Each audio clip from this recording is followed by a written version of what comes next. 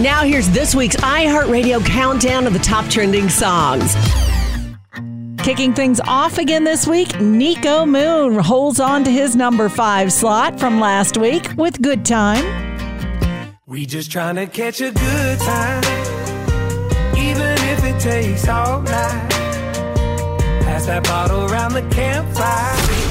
Darius Rucker stays steady with Beers and Sunshine. Another week at number 4 for him. The only thing on my agenda is beers and sunshine, bonfires in summertime. Cooling off a bit from last week to land at number 3, it's Happy Does from Kenny Chesney. Life is better when happy is as happy does. Taking up a spot this week, Kelsey Ballerini with Hole in the Bottle takes over in second place. There's a hole in the bottle, leaking all this wine.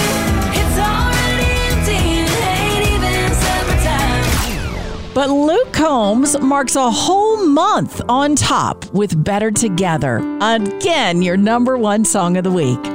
Some things just go better together, and probably always will. And those are your top trending songs of the week. Hear them all on iHeartRadio.